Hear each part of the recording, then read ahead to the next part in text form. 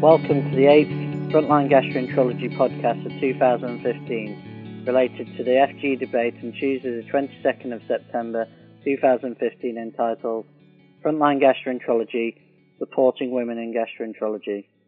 My name is Dr. Philip Smith. I'm the trainee editor of Frontline Gastroenterology and a registrar in London, and I am delighted to introduce Dr. Catherine Edwards, who is a consultant gastroenterologist at Torbay Hospital in South Devon. Dr. Edwards became a consultant in 2002, having trained in gastroenterology in Oxford. Prior to her career in medicine, she read modern history at Queen's College, Oxford, and she also had a postgraduate training in medicine, accumulating in a MRC fellowship supporting her Doctor of Philosophy studies into mucins in the defunction colorectum. Her clinical interests are IBD, the microscopic lithodes, anorexia nervosa, and upper GI cancer. She has several national roles in IBD, including the National IBD Audit Sterling Committee and the National IBD Registry Board. She was the IBD Associate Editor of Frontline Gastroenterology until 2012 and the previous editor of CC UK News. She is the clinical lead for IBD in her own hospital, South Devon Healthcare Foundation Trust. She became the first woman secretary of the BSG in 2011, and as the BSG Senior Secretary, she was responsible for running the 2014 and 2015 annual meetings, setting up a taster membership scheme for the Society, and more latterly has launched, with colleagues, a BSG network to support women in their gastroenterology careers. Dr. Edwards, thank you very much for doing this podcast to accompany your excellent Twitter debate, which you co-chaired with a number of other SWIG founding members. In that, you include a number of slides, and a summary of those slides will be on a link underneath this podcast. Dr. Edwards, as the father of two daughters and the husband of a paediatrician, and someone that works with many female gastroenterologists, the SWIG project to me seems incredibly important. But for our listeners, can you explain briefly how the idea was developed to support a network for women, and how it came about, and why it's necessary? Yes, thanks very much, Phil. So, why did the network come about? Well, I think in the first instance, it came about because we wanted to raise awareness of the fact that there has been significant gender discrepancy in our specialty, and notably also within the BSG itself. And before we help support and promote women on an equal footing in their careers, it's important to ask an open question about why women are not selecting gastroenterology, if that is indeed the case, and what motivates them to stay within the specialty when they do choose it.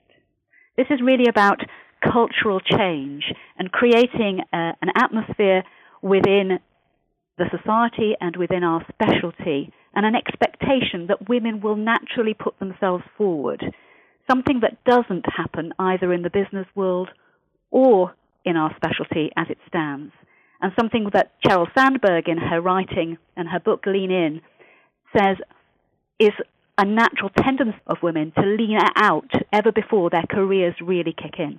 So we wanted to ask the question, why is this happening?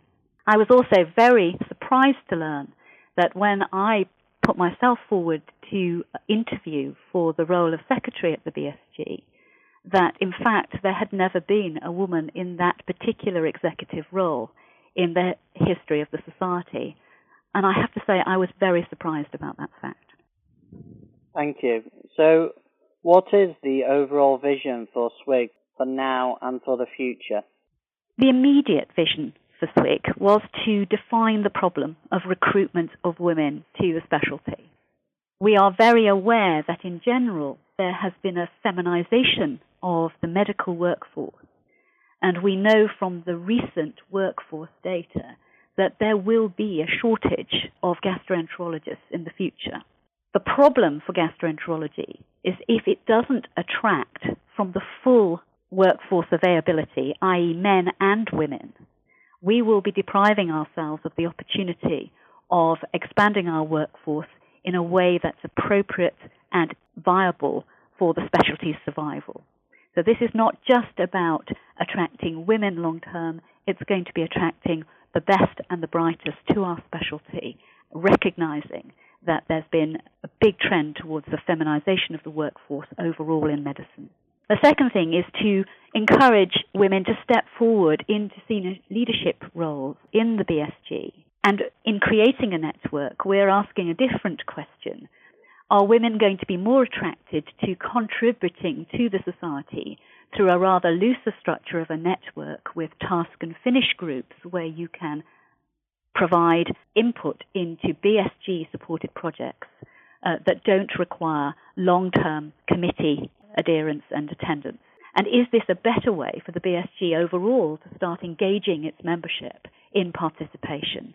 Membership engagement for a membership society is a very high priority for the BSG, and it's important, again, that we attract all our members, men and women, to participate. Thank you. So I understand that a pilot mentoring scheme is underway. Can you describe this and explain what the aims and the expected or hoped outcomes from this are? So one of the first couple of things we've set ourselves as a task and finish project is the mentoring scheme. The other is the survey, which will be published shortly, about women's attitudes and men's attitudes to choosing careers in gastroenterology.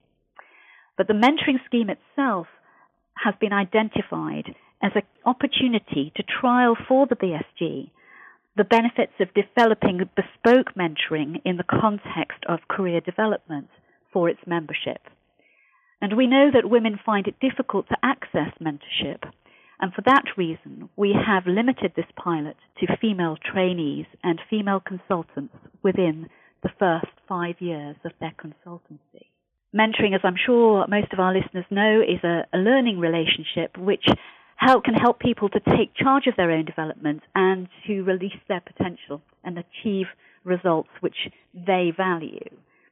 I should stress it's a reciprocal relationship, so there's benefit to both mentor and mentee. And certainly the BSG has adopted a developmental mentorship model in this trial. We're very keen to have some hard evidence that it's beneficial as a membership benefit, and therefore we're running this as a pilot and as a qualitative piece of research with full ethics approval. And we've identified 40 mentees and 40 mentors to run this pilot over 12 months. This will be fully written up, analysed and reported and then published. We're hoping that the mentorship program itself will, if successful, then be taken on as a key membership benefit and will be rolled out to the wider society. And we can see how that might be beneficial to specific subgroups, be they an academic, a clinician subgroup, be they a scientist in medicine subgroup of non-medics, or potentially to our nursing colleagues who are numerous amongst our society members and very active within the society itself.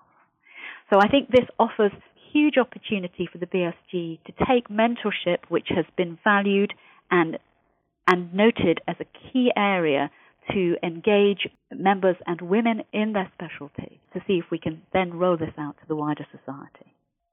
Thank you. Now finally, what will success look like with SWIG overall in the end?